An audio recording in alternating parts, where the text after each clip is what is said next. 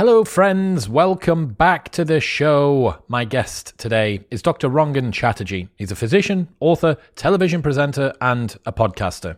Working out what makes us happy in life is difficult. Distinguishing between our goals and the things that other people want us to have as goals isn't easy. After seeing thousands of patients in the NHS and reflecting on his own journey into the public eye, Rangan has turned his attention on happiness and what genuinely fulfills us in life. Expect to learn why your dreams won't make you any happier, how the definition of happiness you use largely influences the way you pursue it, why external success can only go so far in filling internal problems, Rangan's lessons from a 96-year-old Holocaust survivor, my insight around why fame is a useless signal in 2022, and much more. Tell me if this sounds familiar. Your business gets to a certain size and the cracks start to emerge. Things that you used to do in a day are taking a week. You're drowning so much, you've now promoted your dog from company mascot to customer service representative. If this is you, you should know these three numbers: 37,000, 25, and 1. 37,000 is the number of businesses that have upgraded to NetSuite by Oracle. 25, that is the 25th year anniversary of NetSuite. 25 years of helping businesses to do more with less, close their books in days, not weeks, and drive down costs. And 1, because your business is one of a kind. So you get a customized solution for all of your KPIs in one efficient system. With one source of truth, manage risk, get reliable forecasts, and improve margins. Everything you need to grow all in one place. Right now, download NetSuite's popular KPI checklist designed to give you consistently excellent performance absolutely free at netsuite.com/modern. That's netsuite.com/modern to get your own KPI checklist today. This episode is brought to you by Crafted London. Finding men's jewellery that doesn't suck is very difficult, and Crafted London have nailed it. They are the #1 men's jewellery company worldwide. They're sweatproof, waterproof, heatproof, and gym-proof. They've got custom designs in gold and silver, necklaces, chains, pendants, bracelets, rings, and earrings. If you've seen me on any of the big cinema episodes on YouTube wearing a necklace, it will always be from Crafted. I absolutely love it. It works with formal wear, casual wear, whether it's daytime or nighttime. All of their pieces are super high quality. The designs are great, and I love them. It's all I wear. Also, they have an unlimited lifetime guarantee, so if your piece breaks for any reason at any point during the entire life of the product, they will give you a new one for free. Get a 15% discount site-wide on everything by going to bit.ly/cdwisdom and using the code MW15 at checkout. That's bit.ly/C wisdom and MW15 at checkout.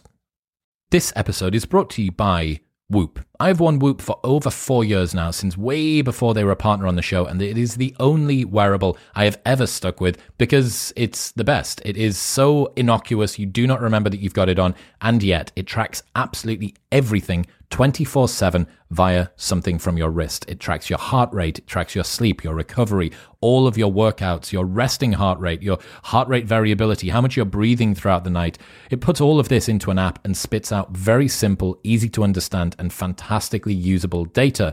It's phenomenal. I am a massive, massive fan of Whoop, and that is why it's the only wearable that I've ever stuck with. You can join for free, pay nothing for the brand new Whoop 4.0 strap, plus you get your first month for free, and there's a 30-day money-back guarantee. So you can buy it for free, try it for free, and if you do not like it, after 29 days, they will give you your money back. Head to join.whoop.com/modernwisdom. That's join.whoop.com/modernwisdom. But now, please welcome Dr. Rangan Chatterjee.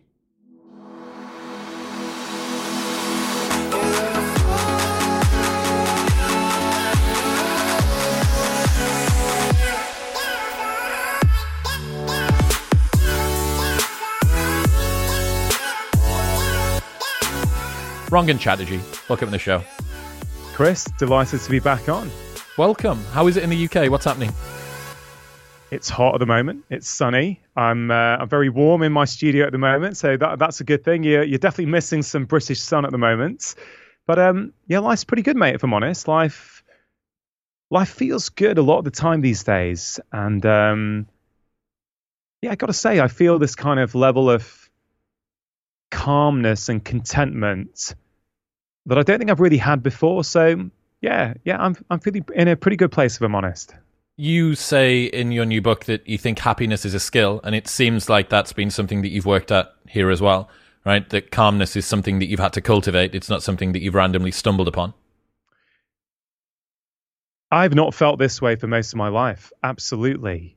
I don't think I've really thought about happiness in the early part of my life. I think, like many people, I thought happiness was this kind of vague concept that I knew I wanted, but like I didn't know how to get it. I kind of thought, at some point in life when everything goes my way and I've got a smile on my face the whole time, I'll probably be happy.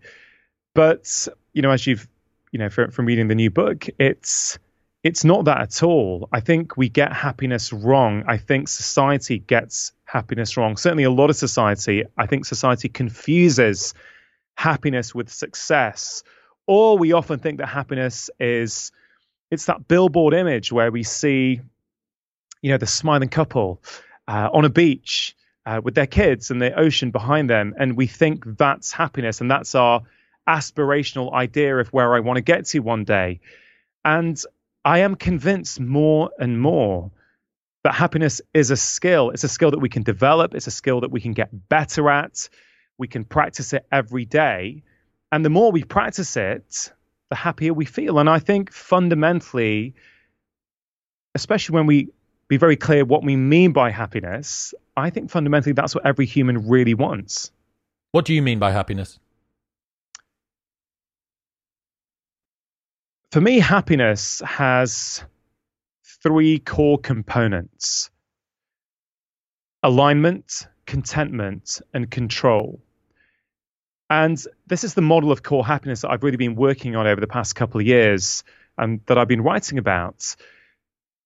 Because a lot of people say things like, it's not about happiness, it's about meaning and purpose. It's not happiness, it's joy. It's not happiness, it's this. And I thought, well, okay, you can say the word happiness to 10 different people, and I think they will have 10 different interpretations of what that word means to them. So I thought it's really important at the start of a conversation or a book that you define what you mean. So for me, I have this concept called core happiness as opposed to something that I call junk happiness. So junk happiness, I think, is what we often mistake for real, deep, meaningful happiness. And that's, stuff that we might, have a few beers with our friends, or spend a few hours scrolling Instagram, or going to the casino and gambling. And again, to be really clear, context is everything, because I'm not saying that those things are necessarily good or bad. The problem with those things, I think, is if we do them too often, so too frequently, and if we confuse them and think that that's what's giving us that deep level of happiness, I think that's where we run into problems. So core happiness has these three components, right? Alignment, contentment, and control. So what do I mean by that? Alignment. This is when your inner values and your external actions match up. It's when the person who you really want to be, the person who you actually really are inside, and the person who you actually show up as in the world are one and the same. That's alignment, right? So the more we can become aligned in our life, I'm saying that we're going to strengthen that alignment leg of this core happiness stool. The second leg is contentment. So contentment is about feeling calm, feeling at peace with your life and your decisions. So what are those things in your life that give you that sense of contentment? And then the third leg is control. Now, Chris, I thought long and hard before using the word control, because control, again, is another word that can feel problematic to some people and can be misinterpreted. When I say control, I'm not talking about us controlling the world, right? The world is inherently uncontrollable. I mean, it always has been, but the last couple of years have really shown us that, right? No matter what we may want to happen, the world is going to just keep going the way it wants to keep going, right? So this is about a sense of control, right? What is it that you can do in your life that gives you a sense of control? And, we know from the research, a sense of control is linked with academic success, social maturity, health, longevity, happiness. So I designed this concept of happiness to try and I really wanted to come up with a complete model, but also a practical model, because I do think sometimes we have this vague concept of what these things are, and we can, be philosophical about it and think about these things as ideas. But my drive to write this book was to help myself and also to help my patients, right? Because there's a strong link between happiness and health, which I think is very much underappreciated in society. It's very much underappreciated in my profession.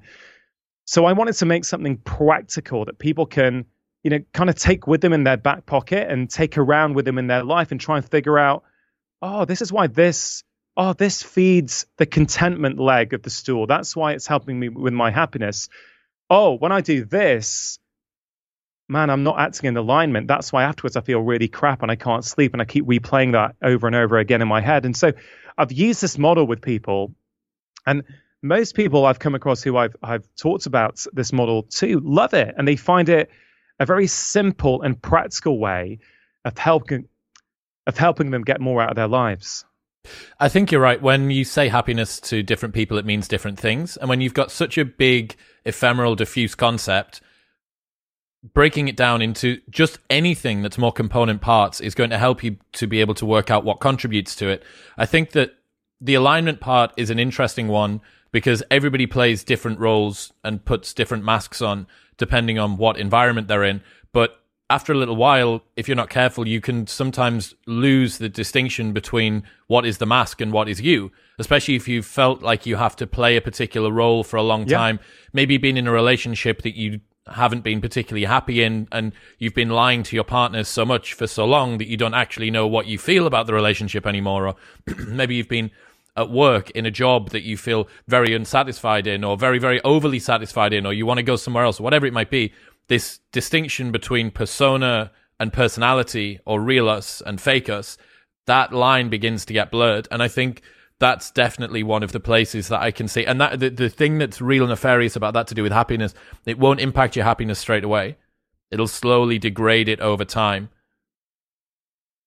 Yeah, when you're not aligned, for sure, bit by bit, it erodes at the core of who you are like acid. It just sits there.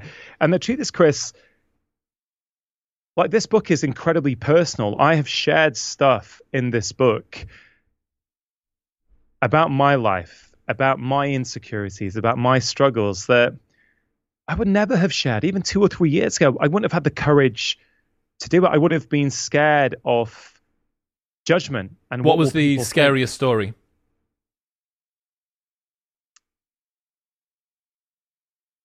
I think at the start of chapter 3, which is entitled "Treat Yourself with Respect," I started off talking about when I was at university at Edinburgh Medical School, and on a Sunday afternoon, after a couple of nights out, we'd often end up at Diane's pool hall in Edinburgh. We'd, put some pound coins in the jukebox, have the tunes playing, be playing pool. And here's the thing, mate. If I was ever losing against one of my mates, and I thought, man, I may lose here, I would go into the bathroom, I'd look at myself in the mirror, I'd slap myself on the face a little bit, call myself a loser, and then I'd come out. And most times it would give me that drive to sort my head out, and I would normally end up winning. Not always, but usually. And at the time, I just thought that was who I was. I thought, yeah, I'm just super competitive. I don't, I like to win. That's who everyone around me thought I was. That's who I thought I was. Now, interestingly enough, I am no longer competitive, and we can maybe talk about that later if you want. But I shared, how I felt in that moment, what I would do in the mirror, how I would talk to myself. And a few years ago, I wouldn't have wanted to reveal that part of myself. Like, I'm a doctor in the public eye. I'm a well-respected medical doctor. It didn't fit with that idea that I had in my head of what a medical doctor should be talking about in public. But again, that's a story, because all of us play roles in our life. A doctor is not who I am. It's simply one of the many roles that I play in life. And, letting go of that identity has also been a big thing for me in terms of feeling happier, more calm, and more content. So even sharing that at the start of chapter 3. I honestly don't think I would have done that even 2 or 3 years ago. And actually, interestingly enough, like my wife, who, she's amazing. She used to be a barrister. She helps edit. Well, she doesn't help. She edits my podcast. And when I'm writing, and I want her to help me, and I say, "Hey, babe, listen, I've got this idea. Look, can you just read these paragraphs and tell me, does that make sense?" She refuses point blank. She goes, "No, I'm going to wait until the end." And she always wants to wait until I've basically completed the manuscript, so she can come with a clear, unfiltered mind. She could basically look at it with complete clarity. And she always makes some really, really insightful comments. It gives brilliant feedback. And I'm like, oh, I hadn't noticed that. Okay, thank you. That's awesome. But with this book, the first thing she said to me was, "Hey, babe, listen, are you sure you want to share all of this in the book?" And it was really interesting because I thought about it. She wanted to protect me. She's like, "Are you sure you want to share some of this stuff about your personal life? Do you want that out there? You have a large public profile." And I thought about it. And you know what? I just said, yeah, I'm okay with it. Like I feel really comfortable with it now. I've done the work. I've gone through it. I processed it. I'm not scared of that. Like I'm not scared of showing that part of me. In fact, in many ways, and I've learned this through my podcast, Chris, I'm sure potentially you have as well, on your show, but I quickly learned 4.5 years ago when I started my show that the best way, the easiest way to do this week after week is just to be yourself. If you are trying to perform each week and, present a certain image of yourself to the world or what you think a doctor should be, that's going to be knackering. It's going to be tiring. It's going to be exhausting. And I soon learned that if I was just myself and opened up and shared the things that I was struggling with, what I found hard, where I've learned something in life, I found on those conversations, not only would more people listen, but the feedback I got, people were like, "Oh man, it's so awesome to hear that. So it's great to hear that you've got the same struggles as I'm going through." And so I couldn't have shared like this a few years ago because I was scared of judgments. And that fear of judgment, Chris, it really comes into that question that you asked me about what was one of the most revealing things about me. And as I say it to you, I'm thinking, well, maybe Chris is thinking, well, that's not that revealing. Do you know what I mean? It's not that revealing. And I guess it's all about perspective, but certainly for me, it would have felt too hard. But Chris, I've really tried to figure out where this comes from in me. And I really think a lot of it, like many of our personality traits and what we think are our behaviors and our I guess our personalities, a lot of the time they are adaptations to what happened in our childhood. They're like defensive adaptations that we used to help us get through certain times. So for me, my parents were immigrants from India to the UK in 1960s and 1970s, right? So they come over. Dad comes over in 1962 when the UK government are trying to recruit doctors from India to fill the gaps in the UK. And, he works and he faces struggle. He there's discrimination. There's all kinds of stuff they had to put up with. To be really clear, my dad never, ever complained once until pretty much his deathbed did he share and open up to me. Like he just got on with it. That's such an immigrant mentality as well, that, isn't it? Totally. And actually, one thing Dad did say to me before we died, Chris, is he said, "Son, look, I put up with it. This wasn't my country. I came here from India. I put up with it, but you're not going to put up with it." And man, I remember that because, Dad was so busy working. Like when I say working, he killed himself working. I opened the book with Dad's story. There's no question. Dad slept 3 nights a week for 30 years. It was literally, as I say in the book, like happiness and success often gets confused. Society's definition of success drove my dad's. He worked hard. He provided in many ways a great upbringing. Certainly from the outside for my brother and I didn't really see my dad much growing up. But I don't resent my dad in any way for it. Dad did what he felt he had to do. But what's really interesting is that when I was a kid, Chris, I'd come home from school, and if I got 19 out of 20, my parents would say, well, why not 20? If I came second in the class, it was always, well, who came top? Why didn't you come top? What did you get wrong? Again, like this is just the most, for me, from the outside looking in, Indian immigrant family with father as a doctor, like son about to be a doctor. This is just straight from the playbook. Well, exactly. And these cliches are all cliches because they're real, right? They're exactly what happens. So one key lesson I've learned for happiness, which we'll maybe talk about later, is perspective is everything. Perspective is absolutely everything. And so this situation, right? Little Rangan showing up after school, pretty chuffed that he's got 19 out of 20. I took on this belief about the world when I was young that I'm only worthy of love. I'm only enough when I'm top of the class, when I've got straight A's, when I've succeeded, right? And there's no one above me. That's the idea I took on. And I've only realized that in the last few years. I've actually, pretty much since Dad died, and then I stopped looking for my answers out there and I started to put the mirror there and start look inside and try and figure out who I was, whose life was I leading, why do certain things trigger me in certain ways. And, I took on that belief that's driven me to, get to medical school, be a doctor, get a good job, by society's definition of success. I've got it, right? I've got the respectable job. I've written 4 international bestsellers and this 5th one is about to come out now. My podcast is the #1 health podcast in the UK and Europe, right? From the outside, it all looks fantastic, right? It looks wonderful. But for a lot of my life, there's been a feeling of discontentment underneath it, right? And that's why when I was in that pool hall at university, why I couldn't stand the thought of me losing. I realized that it wasn't that I enjoyed winning.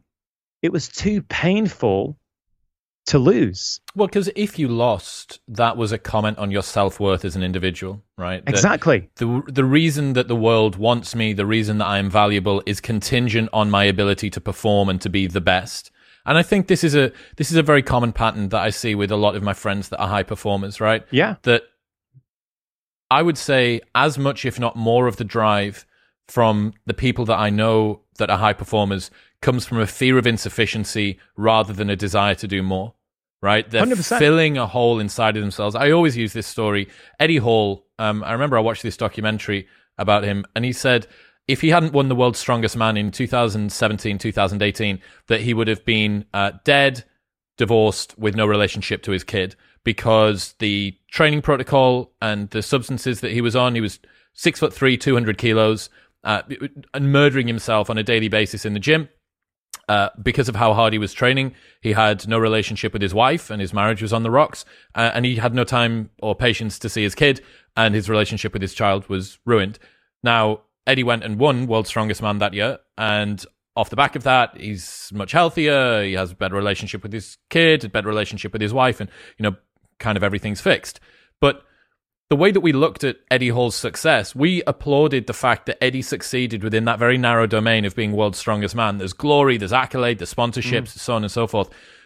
But no one actually sees the externality of that. No one sees the price that you need to pay to be Eddie Hall. Or Tiger Woods is another example, greatest golfer of all time, but world's most public marriage failure, can't bear to be in a relationship, been in multiple car crashes whilst he's been on antipsychotic drugs, fallen asleep at the wheel, spent half a decade out of the sport because of how hard he was pushing himself due to injury, all that stuff. And you go, okay, would you pay that price to be Tiger Woods? Yeah. Like, what's the price of success? And if the price of success is happiness, en route to succeeding in an attempt to make ourselves happy, you go, hang on, so I've stopped the thing that I'm trying to get as a part of the outcome that I'm trying to achieve en route to achieving that outcome. So you go, okay, so if we remove the chase of success from that situation, you're just left with happiness. And it's so strange because there is still this tension. We want to feel like we're enough. We want to feel like we're contributing to the world.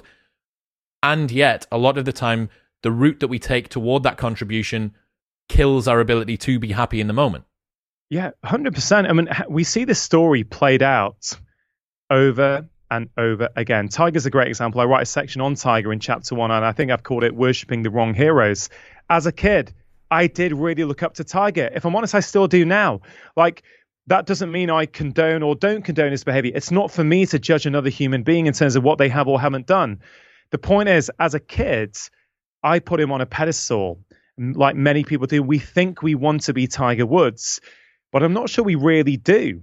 Like, we think we do, but it's like, how relevant is Tiger to my life, honestly? Like, I may want to play golf like him, but A, do I have his talent? Let's even assume I did have even 10%, 1% of his talent, which I don't, but let's say I did. Have I got 8 hours a day to practice? No. Can I do my job and look after my family and practice? No, it has no relevance. We put these people on a pedestal that have zero relevance to who we are, and we worship the wrong heroes in society. Because if I'm going to worship Tiger, I got to worship every part of him: the failed marriage, the problems with painkillers, the deep internal pain and suffering. You can't have one component and not the whole thing, and that's the mistake we make. So these days, I've really been thinking whether heroes are a problematic idea in general for society. I think that because if you are, I guess it depends what you mean by hero. If you're putting someone on a pedestal, then by default, you are lowering yourself in comparison to them, right? So they are higher than you. They're not equal to you. And I think that can be really, really problematic. And it's funny, I was chatting to my wife about this recently because she never did hero worship growing up. Never. She doesn't get it. She didn't get it when we first met that I had this kind of tendency. I wonder if that's a male trait. Potentially. I mean, I don't know any sort of research or science on whether that is the case, but it would kind of make sense to me that, yeah, I think certainly the way society is now. Well, men are more status driven overall. In general. Yeah. So I think that it would make sense for us to try and model ourselves off the people that we see that have the most status. Women don't tend on average to be competing on status as much as men. So I think that it wouldn't surprise me if that was the case. Yeah, so I think the kind of Tiger story is, it's kind of, how many times do we need to hear this stuff before we get the message? Because we can keep hearing this stuff, yet we still then get seduced by this idea that actually this is what we should be chasing. So let me add in how I think it would be a good way to model this. I agree that putting somebody in totality on a pedestal and saying this is a person universally worthy of admiration and I want to try and model their life as much as possible. I think that you're correct to say that that's probably not a good idea. But as soon as you understand this red pill, which is that you can't take part of someone's life, you have to take the whole. And the goal is to be able to find somebody who has elements that you want to be able to model yourself off. You want to say, I like Tiger's work rate and dedication to his sport. Okay, I can take that. I can take that as an individual element. As soon as you realize that, we're all playing at different levels, right? There's certain things that people are better at, and you are not subservient to them, but you are kind of in their shadow a little bit until you can get to be as good as that person at that thing. The line that we don't need to cross is, this makes me less worthy as a person, this means that I have less value to society or less worthy of love, and so on and so forth. But if you can pick it apart and say, exactly, I like their dedication to their craft. I like the way that he always makes time for his kids. I like the fact that him and his wife have a really fantastic communication strategy or whatever it might be, Like, those are things that we can pick apart and you can tease the components of success in that way. Yeah, I completely agree, mate. It's like, it's the nuance that we need. It's not that it's all bad or all good. It's like, no, that there is potential here to go, that's a really awesome personality trait. Okay, I'd love to have a bit more of that. And, to conclude that section in the book, I wrote about my father-in-law, right? Because I said, I talked about Tiger, and then I said, you know what? Someone I really, really look up to these days, not in terms of putting on a pedestal necessarily, but I think, going back to the core happiness tool, right? We've got alignment, contentment, and control. So alignment, we're talking about values, your inner values and your external actions. Are Are they the same? Are they getting closer and closer to being the same? Are you aligned in that component of your life? And, as we speak, my 3 core values, and I'm constantly looking at them and refining them and seeing if anything sits better with me. But these have been pretty static for a good few months now. And they are integrity, compassion, and curiosity. These are the values that I really believe I bring to every aspect of my life, whether it is as a husband, as a father, as a podcast guest with you now, Chris, as a podcast host, as a doctor, whatever. These values represent a huge part of who I am. And then if you apply that then to my father-in-law, like, he's one of the most incredible men I've ever met. He has so many qualities, but one in particular is I've never seen him ever raise his voice to anyone. He always speaks with this beautiful, soft, compassionate tone. And he has a smile that literally lights up every room that he goes into. He makes people feel better, not because he's trying to, just by nature of who he is. He lifts everyone up around him. And I think, well, Rangan, instead of idolizing Tiger Woods, like, I don't think we should idolize anyone necessarily. So I'm not saying I now idolize my father-in-law, but I'm like, well, these values are much more relevant to my life, right? So why can't I look up to those values and go, yeah, wow, that's a great model of how to interact in these settings that I can take and start utilizing. So again, going into that nuance piece, I think that's a really important, I think it's an important way that we can start thinking about it. Who do we have in our life around us? Maybe not even people on TV or YouTube, where we're only really seeing one side of their personality, because that's what's been presented to us.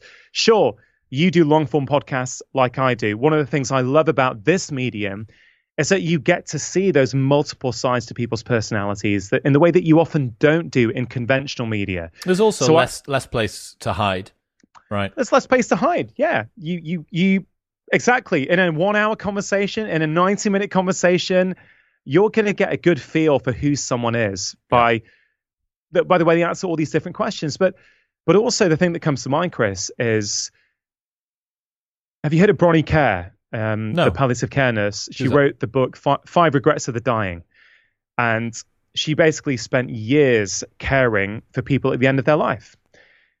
And she wrote a book about what they told her, and there were these 5 key things that kept coming up over and over again. So people at the end of their life, they all pretty much say the same things. I wish I'd worked less.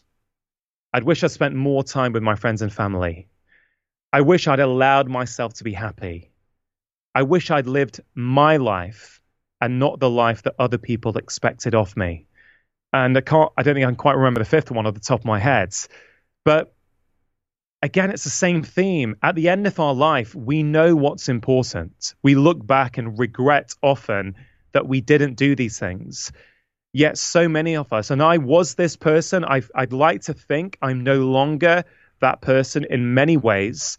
But, and this is where, meaning and purpose. I don't know if you've spoken to guests on your show before who said, look, happiness really isn't what it's about. It's about meaning. It's about purpose.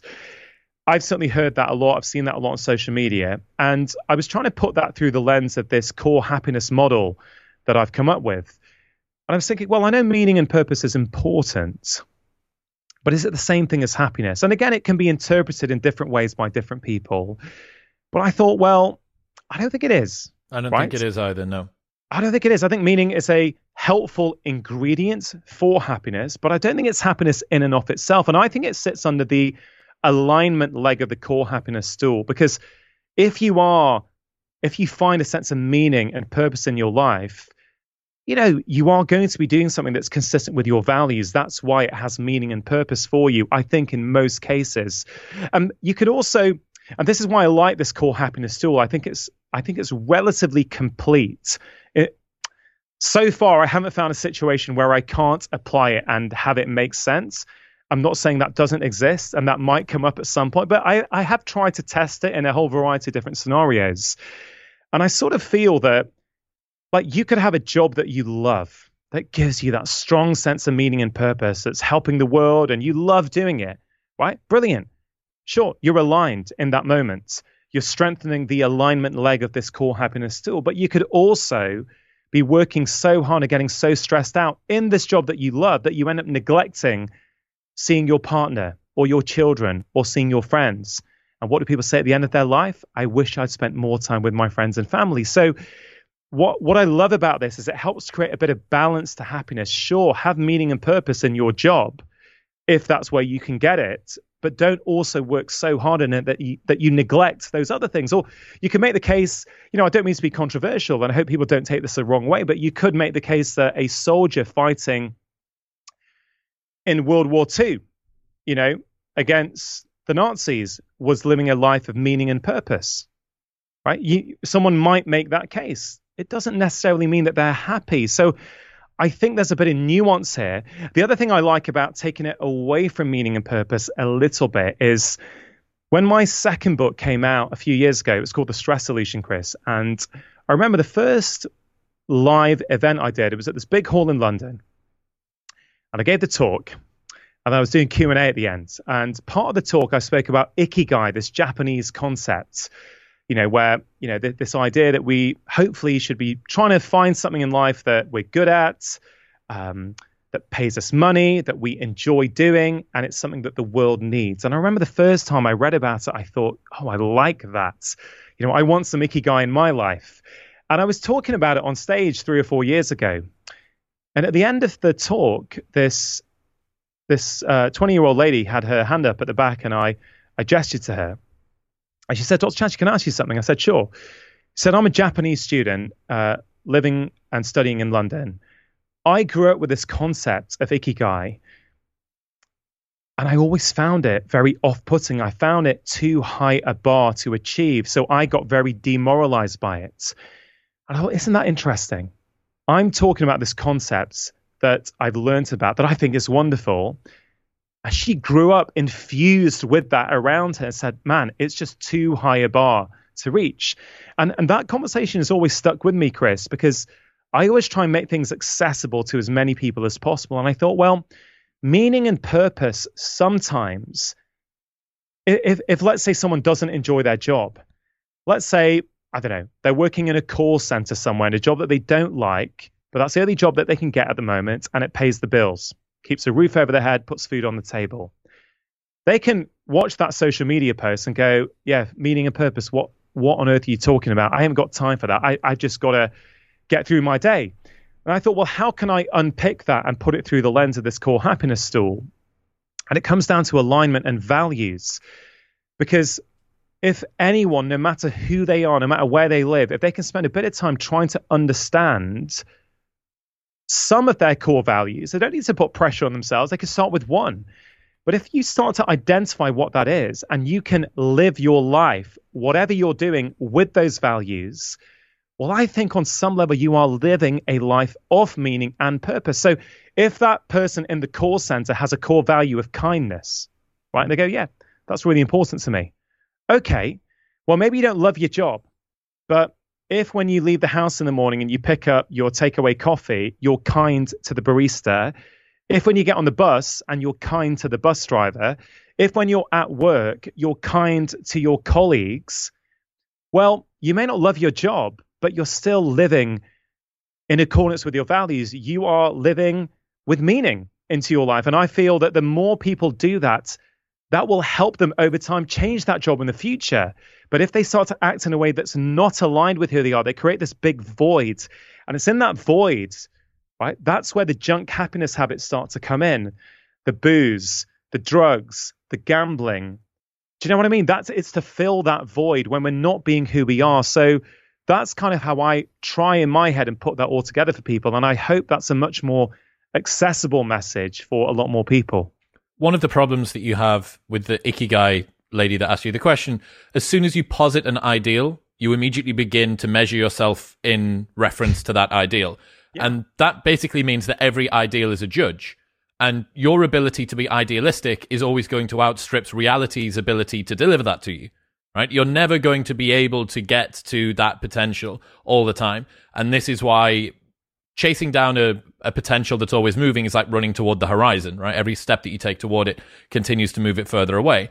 That being said, I don't think that means that we shouldn't have ideals and we shouldn't have goals and potentials that we want to try and achieve. Yes, it's going to make you feel uncomfortable because you think, well, my job doesn't perfectly align between what the world needs, what I can be paid for, what I love to do, and whatever the other one was. However, I understand why that makes people uncomfortable. Something else that's interesting, a model of happiness that I think is quite useful, is the difference between Daniel Kahneman and Daniel Gilbert's look of happiness. So Kahneman's justification is the goal of life is to live a life which in retrospect you're glad you lived. That's meaning. Daniel Gilbert's definition is momentary happiness. Every single moment, more hedonic, is an optimal strategy. So an example here would be you could live the remaining 50 years of your life on a lilo in a beach somewhere with a cocktail in your hand, and that could be you for the rest of time. Now, you might look back on that situation and say, I don't think that I had a lot of meaning or contributed to a higher purpose, but every moment during that was happiness, right? Yes, it was momentary. Yes, it was fleeting. Yes, it was very shallow, but there was some sort of very immediate shallow joy that you got from that. Conversely, you could go through a situation where you are the soldier in World War II. You believe in the cause that you're fighting for. You're doing something that you know that's good. It's hard. There's camaraderie, but it's not happiness in the moment. You're not the guy that's on the lilo in the middle of the pool with a cocktail. But when you look back on your life, you find that was incredibly meaningful. And the more that I've thought about it, I don't think that these two concepts can be blended together particularly easily. I think that many of the things that cause us to feel meaning in retrospect aren't things that can provide us with in-the-moment hedonic happiness at the time. And this is why having different elements to the way that you live your life is important. That you have a job that maybe you really work hard at and you contribute to something that you feel that gives you meaning, and then you go home and you have some friends that you can just have a laugh with and you have joy in the moment. And this is a more multifaceted view of how happiness and meaning play together, and there's definitely a tension in it. I think that's a beautiful way of putting it, and I agree. It's on one level, it's hard to have those two things sit neatly side by side. For me, it comes down to kind of intention. You know, my role and my desire is never to tell people what to do. I've never done that as a doctor. Like, honestly, I've never told a patient to give up smoking, like they have to give up smoking. It's been, as a fellow human being, if that patient comes in to ask for my opinion, then I will give them an opinion and say, well, this is what I think smoking is doing to these various metrics of your health. And I make it really clear. And if they've understood that and they've retained that, and I'm very clear that they've understood it, and they then say to me, hey, doctor, listen, I hear what you're saying, but I get so much enjoyment out of this that I'm absolutely prepared to put it with the downsides.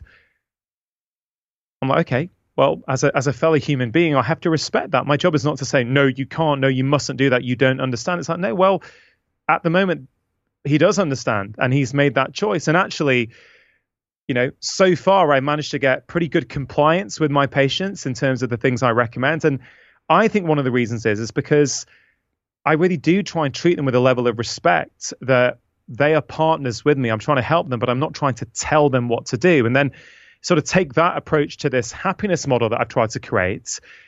I'm not here to say this view of happiness is the perfect one and you have to utilize it in your life. And this is the one that blows every other one out of the water. No, I'm not saying that at all. I'm saying that I fundamentally believe that all humans at the end of their life want to look back and go, yeah, that was a pretty happy life. Or, you know, I really do feel we want happiness. And I've tried to define what I mean by happiness. So this core happiness, and I've tried to make it practical, just as if, you know, we understand very clearly because we've been told this message in society for many years. If we do bicep curls every day in our house or in the gym, we are going to get bigger and stronger biceps. We know that, right? That's going to happen. We're strengthening that muscle by working on it. And the point of me creating this core happiness stool model was to also show people that, hey, listen, happiness is also a muscle that you can strengthen. You can work on alignment. You can work on contentment. You can work on control. You're not actually directly working on happiness. This is what I'm trying to do in the book, is break down simple things to people that they can do that work on these different legs. And if you keep strengthening those legs with various practices in your life, the default side effect is going to be you're going to feel happier more of the time. Why don't you think that dreams will make us happy now? So that was quite a provocative subheading in chapter 1. Your dreams won't make you happy. And I think for many of us, I don't think our dreams do make us happy. I think our dreams often come from a place of lack rather than a place of love and abundance. It's like, I don't feel good enough. So when I get that goal, when I get that job, when I've made that money, when I can sell my company for this, you know what? I'm going to show everyone. Yeah, I was that person who can make it. And as you've already demonstrated with the strongman, Tiger, Johnny Wilkinson, right, came to the studio last week. We had a long conversation. Johnny Wilkinson, I know for people who outside the UK who may not know Johnny, in the early 2000s, one of the most famous rugby players in the world. In the 2003 World Cup final, he kicks the winning goal for England in the final minute of the game, right? Fairy tale ending. When he was a kid, right? When Johnny was a kid, he wrote down on a piece of paper, I want to play for England. I want to win the World Cup, right? So by 24, this guy has achieved his dreams. But he describes this deep sense of emptiness, loneliness, anxiety that accompanied that dream. Literally the morning after he's delivered his country the World Cup for the first time in God knows how long, it feels empty, nothing, literally nothing. And so this is a story we see repeated over and over again, where people get their dreams, they sacrifice who they are, they sacrifice the important things in their life. They think, when I get that, when I've got more money, when I can stay in a nicer hotel, when I go on holiday, when I can buy a nicer car, I'm going to be happier. I'm not saying we shouldn't go after those things, but if those things are coming from a place of lack, actually, when you get them, you will find that actually that lack is still there. You know, I spoke to Pippa Grange on my podcast a couple of years ago. Pippa was a psychologist who worked with the England football team, maybe 2016 to 2018. She was certainly in the media credited with being hugely influential at changing the mindset in the England team. And she has this gorgeous concept, Chris, called winning shallow or winning deep. And it's really lovely. And it's this idea basically that how are you going to win in life, right? Shallow or deep. And she would talk about all these Premier League footballers who would talk to her. She never revealed any names, of course. Some of the most highly paid footballers on the planet, right? On the planet. They thought when they were kids, when I win the FA Cup, like my life's going to be made. And then they're there. Literally, they win the FA Cup at Wembley. They lift the trophy. And as they're walking down the stairs at Wembley, they feel an emptiness inside. So what I mean by our dreams won't make us happy if we're not careful is basically, let's make sure that our desires, our goals, our dreams are the right dreams. Let's make sure they're coming from a place of fullness and love, because otherwise you'll end up getting to that place and you may look back and go, oh my God, what was the price I had to pay to get here? Like you say with Tiger. You know, if I ever get the chance to interview Tiger, which is one of my dream guests on the show, let's put it out there to the universe right now. I'd love to know from Tiger, was it worth it? Was the juice worth the squeeze? Yeah. Was it worth it? Or, when you watch the Michael Jordan documentary on Netflix, and, I don't claim to know Michael's story intimately. I just don't. But I've watched the documentary. I found it really, really powerful. And every time he was talking about, using a slight from an opponent as a way to create a story in his mind about why he had to get to that next level, I just thought, man, that can't have been a nice way to live. The tension. It doesn't sound healthy, But again, this is because we have such a modern society puts fame and success on such a mountaintop that we're prepared to accept any sort of price that someone pays. I wrote this newsletter the other day that I wanted to read to you, actually, that I think kind of relates to this. So I was talking about the strange way that we applaud fame, right, in the modern world. Do you want to be someone or do something? Now, the two aren't mutually exclusive, of course, but they're a lot less cohesive than you might think. Fame ain't what it used to be. Traditionally, people became famous because they achieved something great, maybe even heroic, because fame was such a powerful signal, we all started wanting it. Well, who wouldn't? But this was the downfall of fame. People stopped wanting to do something and started wanting to be someone, regardless of why. The goal is not to deserve fame, just to be famous. Once upon a time, fame was bestowed on those who earned it, such as the heroic general who risked his life in battle or the famous doctor who restored sight to the poor and afflicted. It was heroic deeds that made them famous. Today, fame is only granted to those who seek it. That's from The New Philosopher. Fame itself has been separated from what it was supposed to indicate. It's no longer a trustworthy signal of honor, courage, creativity, or anything else, except maybe an above-average need for attention. So why do we chase it? Because modern fame is the promise of obligation-free status. If you could shortcut the work bit and just get the reward bit, why wouldn't you? And when people become famous for drinking juice while skateboarding on TikTok or being picked out of obscurity to go on reality TV, why wouldn't we try to game that system too? Fame roots our happiness in other people's heads. When a person is inflated with fame, the rest of us have it in our power to deflate him. Other people's heads are a wretched place to be the home of a man's true happiness, said Arthur Schopenhauer. To be famous is to volunteer to be a scapegoat. You're treated like a king until you screw up or people get tired of you. Then you're sacrificed at the altar, giving the public someone to hate together. When we put this kind of power in the hands of those around us, our whole sense of self becomes an abstraction. We have to check our Twitter engagement to measure self-worth instead of the action that we took. Fame can make you happy if what brought you fame also brings you happiness, which means you would remain happy if your fame were to diminish. Yeah. To be somebody or to do something, in life there is often a roll call. That's when you will have to make a decision to be or to do. Which way will you go? From John Boyd. I love it. So much there. There's so much truth, so much to reflect on there. You know, as you were saying that, Chris, like the things that were coming up for me with this idea of, you know, fame for fame's sake, you know, fame without doing the work, which of course can be done these days in a way that it could never happen before. And it also reminded me of something that happened last summer. So last summer, there's a sort of big event twice a summer that Chris Evans, the sort of media personality, radio DJ in the UK, has been running for years to raise money for charity.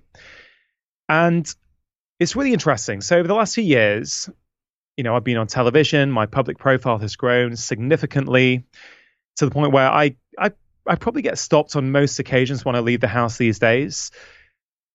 But I always try and keep my kids and my family as much as I can separate from it. So my kids really haven't seen daddy out doing his work and his job, right? So when I'm with the kids, I'm unshaven in my shorts, just hanging out in old t-shirts, doing whatever. You know, I'm not bothered about that kind of external type appearance. And last summer, Chris invited me to join them at Carfest and do some sort of health and wellness talks on the hay bales in front of the audience for the festival. I thought, okay, this would be pretty cool. And the family were invited as well to go and camp with everyone and stuff. And I thought, okay, this would be a fun experience. So anyway, we're going to do the event, right? Me and Chris and a couple of others talking, taking questions, talking about health and wellness, stuff that I love doing. Sun was shining, beautiful festival. At the end of the event, there was a huge queue of people to talk to me. And I was still there maybe 2.5, 3 hours later, talking to people and signing things. And it was interesting watching. My kids were watching. And you can see my daughter didn't give two hoots. She was just like, who are these people getting in the way of my time with daddy? Like she was just, you know, kept wanting me to leave. And I got the impression my son was quite liking it. It was just interesting to watch. And I suddenly started to get really self-conscious. And I thought, oh, what are my kids thinking here? You know, I wanted to talk to my wife. I did have a conversation with the kids later because I wanted them to be really clear on something. I said, look, what did you think of that? They go, you know, Daddy, there's a lot of people who want to talk to you. I said, yeah. And I just said, listen, what's Daddy's mission? What does Daddy try and do? Will you try and help people? I said, yeah, my mission is to help 100 million people over the course of my career live happier and healthier lives around the world. So I was really trying to get into their head that I have a mission. I have something that I'm really passionate about doing. If I get some way towards that mission and I help more and more people, the side effect is going to be that more and more people know who I am. The goal isn't for more and more people to know who I am. That's a side effect of Daddy doing his job properly. So that's what came up for me, because I think it's an important thing to, I think, teach the younger generation, particularly in this social media kind of world in which we're now growing up, where a lot of people do want to get more followers and more I think the influence. number one job, desired job for primary school kids is YouTuber. It's not there fireman, you go. policeman, astronaut, rocket scientist. And again, just to be really clear, going back to what we're talking about alignment, control, and contentment, and this kind of deep level of happiness, well, there's nothing necessarily wrong with wanting to be a YouTuber. I guess you're a YouTuber. I'm a YouTuber. That's a role. That's one of the roles that we play in life, right? But it's, where does that desire come from? Have you got something wonderful that you want to share with the world that you're passionate about, and you happen to put that on YouTube, and the side effect is that you grow that YouTube following? Or is that the only goal is, I'll do whatever I need to do to get 10,000 followers on YouTube? There's a big difference. And also at that festival, Chris, another story that comes to mind there is, at the end of the first day, this lovely young lady came up at the end and she wanted to talk to me about anxiety. And I helped her. I gave her some advice on what I thought, simple things that she could try and do. And then the next day, when we were doing the event, she also came and she was watching, and I saw her. And at the end, she was in the queue again. And I said, hey, really nice to chat to you yesterday. What's going on? And she said, listen, I was thinking about this. In September, so after the summer, I'm going to study physiotherapy at uni. I want to do what you're doing. Like, you're here spreading wellness. You're on stage with Chris Evans, talking to thousands of people. I want to do that. And I said, hey, look, what are you passionate about? She goes, I'm passionate about helping people. I'm passionate about mindfulness. I want to integrate that with physiotherapy. And I said to her, okay, listen, look, I grew up watching Chris Evans on TV. I've been a doctor for 20 years at this point. It was only last week that I got a call from Chris's team to come and join him on stage at this festival, right? Before that, I wasn't doing this. I was doing other things. I wasn't doing this. When my BBC One show came out, like, I'd been a practicing doctor at that point for 14 years, right? So what I said to her was, listen, I understand that you want this, but my advice to you would be, get really good at what you do. If you love physiotherapy, if you love mindfulness, right, study it. Try and see how you can integrate the two. Get really good at that so you then have something to offer. And I promise you, if you get good at that skill, people will come to you and they will want you to share your message. And I really, really thought, both in that festival really influenced me, because I thought, both for my kids, who at the time were 10 and 8, but for this 18-year-old young lady who's about to, leave home and go to university, I thought, wow, this is such an interesting point. Let's make sure people are, looking for profile if that's what they are looking for the right reasons. And in fact, yes, we can be driven by status, but it speaks to, I think, what you were talking about there. It's what's your reason? What's your passion? Why are you doing it? And ultimately, if you do it the wrong way, that's when your dreams won't make you happy, because you choose the wrong thing that you're going to do. You end up getting a level of success, but it was never who you were anyway. And I've seen that, as you have, Chris, happen time and time again to so many people. And I think for much of my life, I've fallen into that trap. That's the truth. That's why I feel so passionate about this book, because I feel I've gone in, I've understood it, I've applied the principles to the point now where I genuinely feel as happy, as calm, and as content as I ever have done. And interestingly enough, Chris, as we record this conversation, right, we're 7 days out from my new book coming out, right? The last 4 books over the last 4 years, the few weeks before the book came out, I'd be feeling a bit nervous. What are people going to think? I hope they like it. All this kind of stuff. I don't feel it this time. Like I genuinely feel that I've managed to get to the place where I know who I am and my self-worth has got nothing to do with how well this book does. Let me push back a little bit against that, and this is something that I've seen in myself too. I agree that the lion's share of the work that we need to do in terms of self-work comes internally, right? That the external accolades are not going to fix the internal void. I agree. However, there is an element of proof that you have now, 4 books deep, when they've come out and they've been well reviewed and people have been happy and you've got success and stuff like that, that gives more legitimacy to your confidence moving forward. You are now at book 5 and saying, I feel less anxious and so on and so forth. And you go, well, what did you expect to happen if you just did 4 bestsellers? Like this is...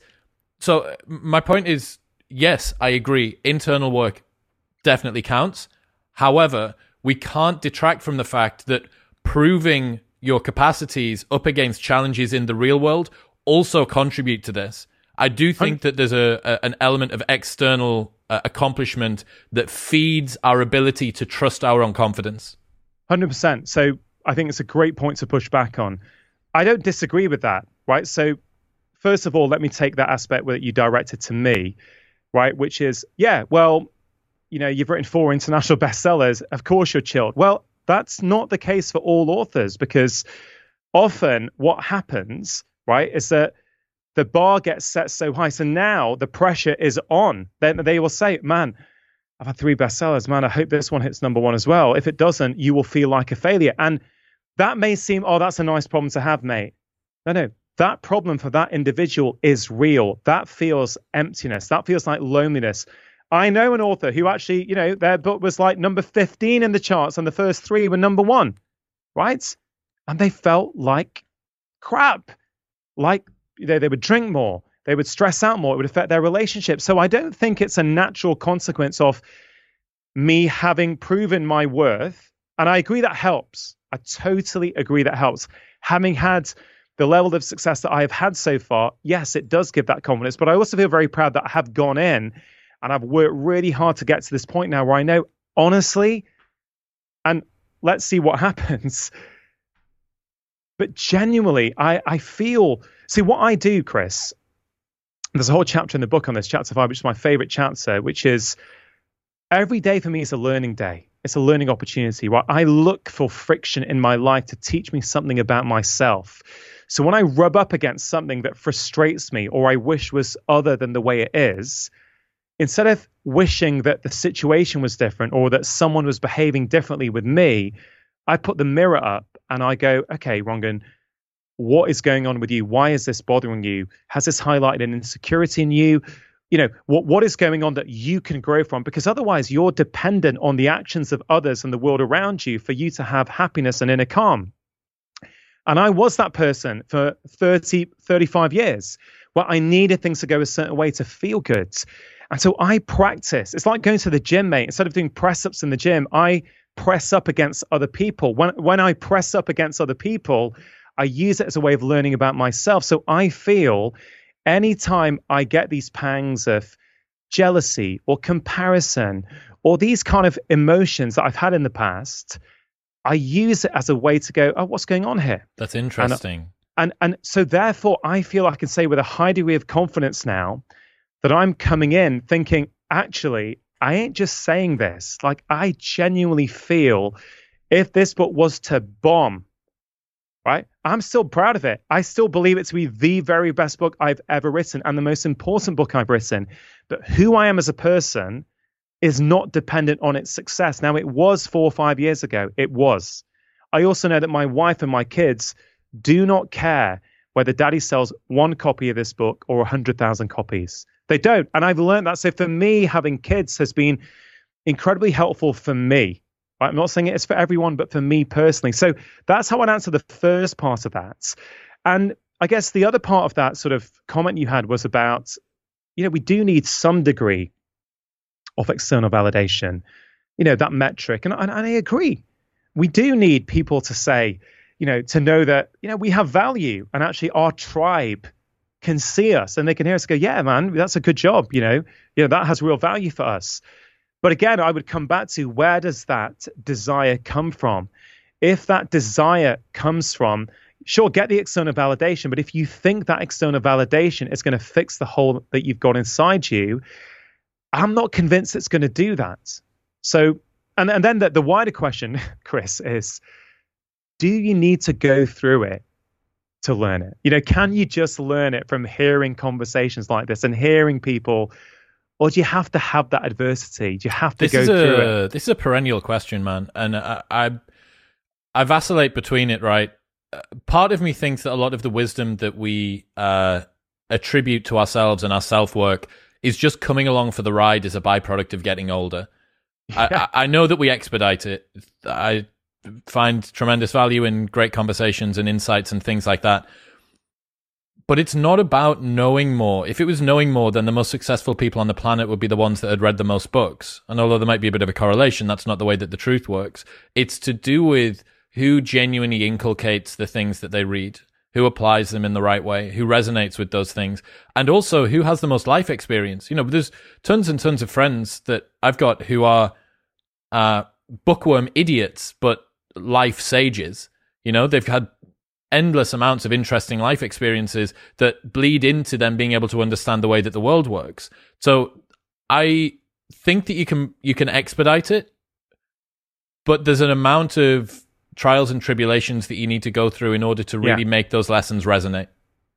I think so. Or you need to have some degree of life experience to put these lessons on and go, had I sort of thought about it that way, I might have experienced it differently. But Chris, one of the most impactful conversations I've had in my entire life was on my podcast about 2 years ago. I spoke to Edith Eger. Right. So Edith Eger, when I spoke to her, was 93 years old. Right. So when she was 16, she grew up in Eastern Europe. I think she was getting ready for a date with her boyfriend that night, and they got a knock on the door. Her sister, and her parents got put on a train to Auschwitz, the concentration camp. Now, she said she'd never even heard of Auschwitz at the time, right? So they get to Auschwitz. Within, I think, 2 hours of getting there, both of her parents are murdered. And then later that day, she was asked to dance for some of the senior prison guards. Right. And the first thing she said to me that I think about on most days is, she said, Rangan, listen, before my mum left, the last thing she said to me was, Edie, nobody can ever take from you the contents of what you put inside your mind.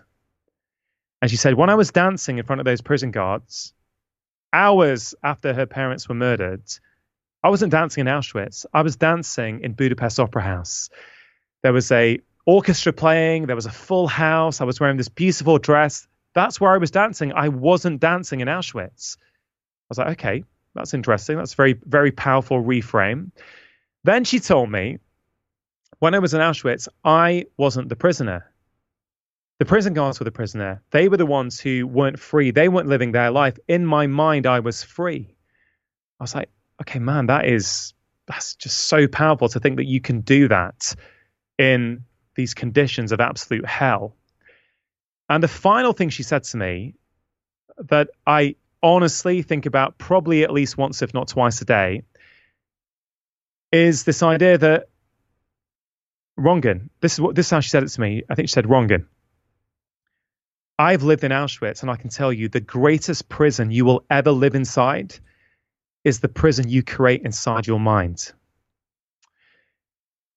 And what I took from that, and it had such a big influence on my life, and this speaks to whether we have to go through stuff. Yeah, we have to go through some stuff, but I think we can also learn from people at the extremes of life who have gone through stuff and come out the other side with an incredible degree of forgiveness, empathy, compassion, and calm. And I think, well, if Edith Eger can reframe any condition in Auschwitz, I'm pretty sure in my life, most of the things that bother me, I can reframe. And so this comes down to this whole idea of seeking out friction. I look for friction all the time. I welcome it. I promise you. I know that sounds ridiculous. I welcome it. I didn't used to. used to bother me. Oh man, I can't believe they did that. Can't believe they just cut me up in the roads. Can't believe they sent an email with that tone. Do they not know that I'd already done this, this, and this? Whatever disempowering narrative you want to tell yourself. But I've now practiced so regularly that I feel most of the time, I'm not perfect, so I probably don't do it all the time, but most of the time, in the moment, I can reframe a situation to choose what I call a happiness story. Now, this goes to a wider point, Chris, which I think I'd love your view on this, but it all comes down to perspective. Like a huge part of our happiness comes from our ability to choose a narrative and a perspective that works for us, that makes us feel good and calm and content, rather than taking that sort of victim narrative, which many of us have learned from our parents, we've learned from society, and actually just creates emotional stress in our body, which is why a lack of happiness can also lead to very poor physical health outcomes in your life. And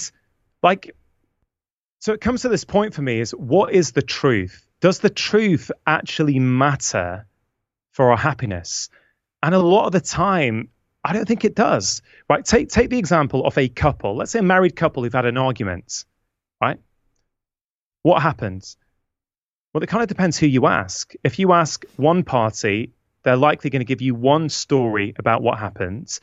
You ask the other party on the other side of the table, they'll give you another completely different narrative over the same situation. Right? So what really did happen? Football fans, there was a psychologist studied this. 2 different sets of football fans were shown the same incident on a video replay. And they were, this wasn't in the middle of the game. This was when they were feeling calm and I think, in control of their emotions. What happens? 2 completely different narratives of the same situation. And what does that teach us? It certainly teaches me that any situation has multiple perspectives. So why not choose a perspective that's empowering and makes you feel good? Let's say March 2020, right? In many countries around the world, certainly in the UK, we were seeing images of empty supermarket shelves with no toilet roll on them, right? People are getting wound up. It's like, I can't believe who would be taking all the toilet roll. Can't believe people are now, coming out with trolleys full of 6 or 7 packets. Okay. And a lot of people are getting worked up and are judging others and criticizing others. It's like, well, hold on a minute. Let's just think about that for a minute. What actually has really happened? How can we create a narrative that actually makes us feel calmer, content, more in control of the world? Well, it could be that every single person who went to the supermarket that day picked up 1 extra roll, and the supermarket only planned for their usual kind of consumer habits. Okay, maybe that's what happened. Maybe no one took loads. Maybe someone did buy 10 packets, but maybe they've got ulcerative colitis and they go to the toilet 20 times a day and they are literally petrified of the thought of not having any toilet roll and the impact that would have on them socially and with their family. Maybe it's someone who cares for 4 elderly grandparents and they're like, man, I'm going to need this over the next few weeks. And so they picked up. Or what if maybe someone bought 20 packets to sell on eBay, right? Can we still have compassion there? Well, what if we look at it like, well, what's going on in that person's life where, you know what, how bad, or maybe that person in their life feels they've got no opportunity, no money, they can't see a way out, and actually thought, oh man, this is the best opportunity I've had to make some money in the last 2 years. Right? When we walk round to the other side of the story, I promise you can train yourself to think like this. I've trained myself to think like this. Not always, but mostly. And the difference it makes is just incredible because you feel calmer, you have more compassion for the people around you, and it leads to less junk happiness habits, right? We've all got go-to junk happiness habits that we use to kind of numb discomfort or numb pain or distract ourselves. I've had many, in my 20s, I'd gamble a lot, never to the point where you would say, oh, Rangan's got a gambling problem. But if I think back, it's like, well, I would gamble on anything, casinos, card games, games of pool, the football matches, whatever. Again, I'm not criticizing that, but I could see now with hindsight, it was to fill the void that I had in my life. But as I think, sort of got rid of most of that void, I have no need for that behavior anymore. So I don't think I've gambled in 10 plus years. I've not tried to stop. I just have no need for that behavior anymore. So the way I put it together for people, and I hope this is helpful, Chris, I'd love your feedback on this as what you think of this, but the phrase which encompasses it for me is, if I was that other person, I'd be acting in exactly the same way as them. Right? What I mean by that is, if I was that person and I had their childhood and I had their parents and I had their bullying experiences and I had their toxic first boss, right? Well, I'd probably have, I would have exactly the same view of the world as they do. And therefore, I'd be acting in exactly the same way. I've heard this in many different ways in the past. It certainly was brought home to me in a conversation I had with Peter Crone on my own podcast. I know you've spoken to Peter as well. But I've got to say that phrase, I think it's been life-changing for me. And if people really embrace it, and that would be a challenge I had to people, try that for 7 days. Anytime you get frustrated with the actions of someone else, just try and go down that path in your mind. If I were them, I'd be doing the same, and just watch what happens. I promise you, mate, it's been transformative for me.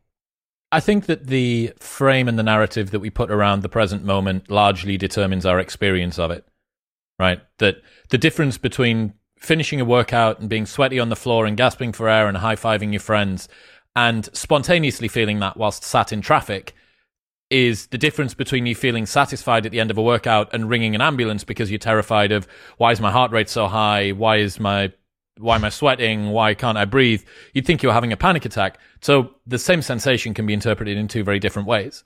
And yeah, the frame that we put around the present moment does largely determine our experience of it and what we tell ourselves about what it means. Because it's very rarely about the thing that happened. Yeah.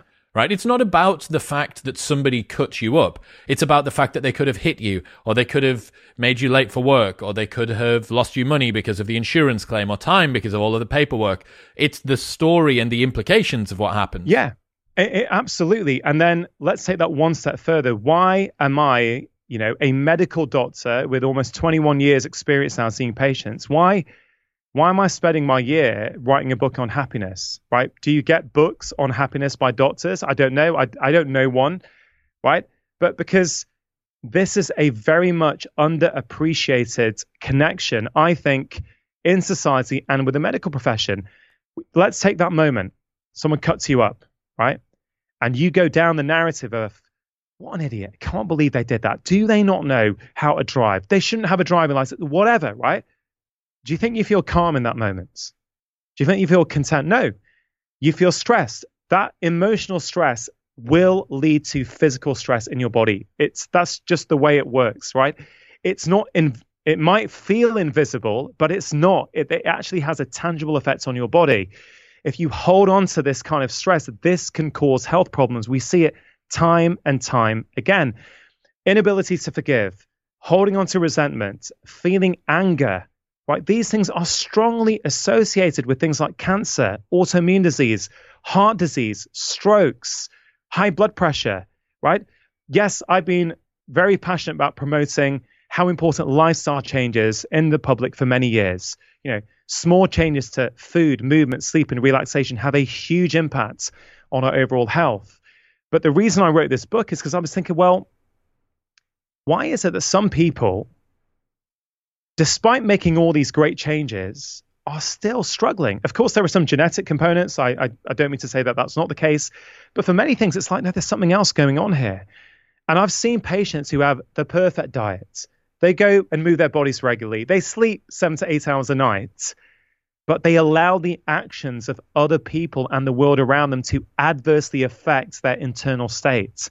That is why they stay sick. That is why they keep coming in to see me. That is why they can't break free from some of these health problems. So why I'm so passionate about these ideas and these messages is that, yes, they've helped me personally in my own life. And I've shared a lot of that journey in the book. So it's not just me. Well, I hope it's never me lecturing people. I always just try and share information. If people find it useful, great. If they don't, okay, no problem. But I hope they find it useful.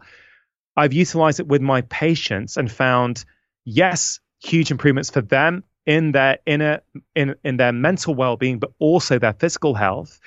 And I've shared these ideas with friends and family and seen the benefits in their lives. So for me, like I kind of feel that a lot of these ideas are quite simple. None of them, certainly none of the ones that I've written about, cost any money at all, right? These are super simple ideas that are very, very accessible. All it requires is someone to go, you know what? Yeah, I think that's me. I think I allow my inner peace and calm to be affected probably too much by the actions of other people. Some people think, well, how can that not be the case? A lot of people will say, yeah, but of course, if someone behaves like this to me, of course I'm going to feel bad. Well, not necessarily. You can absolutely train yourself to not feel bad. It can be a bit of work. It can take a bit of time. I'm not suggesting for 1 minute people are going to hear this conversation or get my latest book and actually apply the principles and suddenly go, oh man, life's awesome now. No, it's a bit of work, but it's not as hard as people think, and you can get to the other side. And kind of when you do, you kind of feel in control of your life. And this is what, you asked me, Chris, how was I feeling at the start? I think this is why I feel this deep sense of calm these days, because I've realized that actually I create my response to the world in my mind. I create the feelings, like I'm responsible for them. I used to be reactive.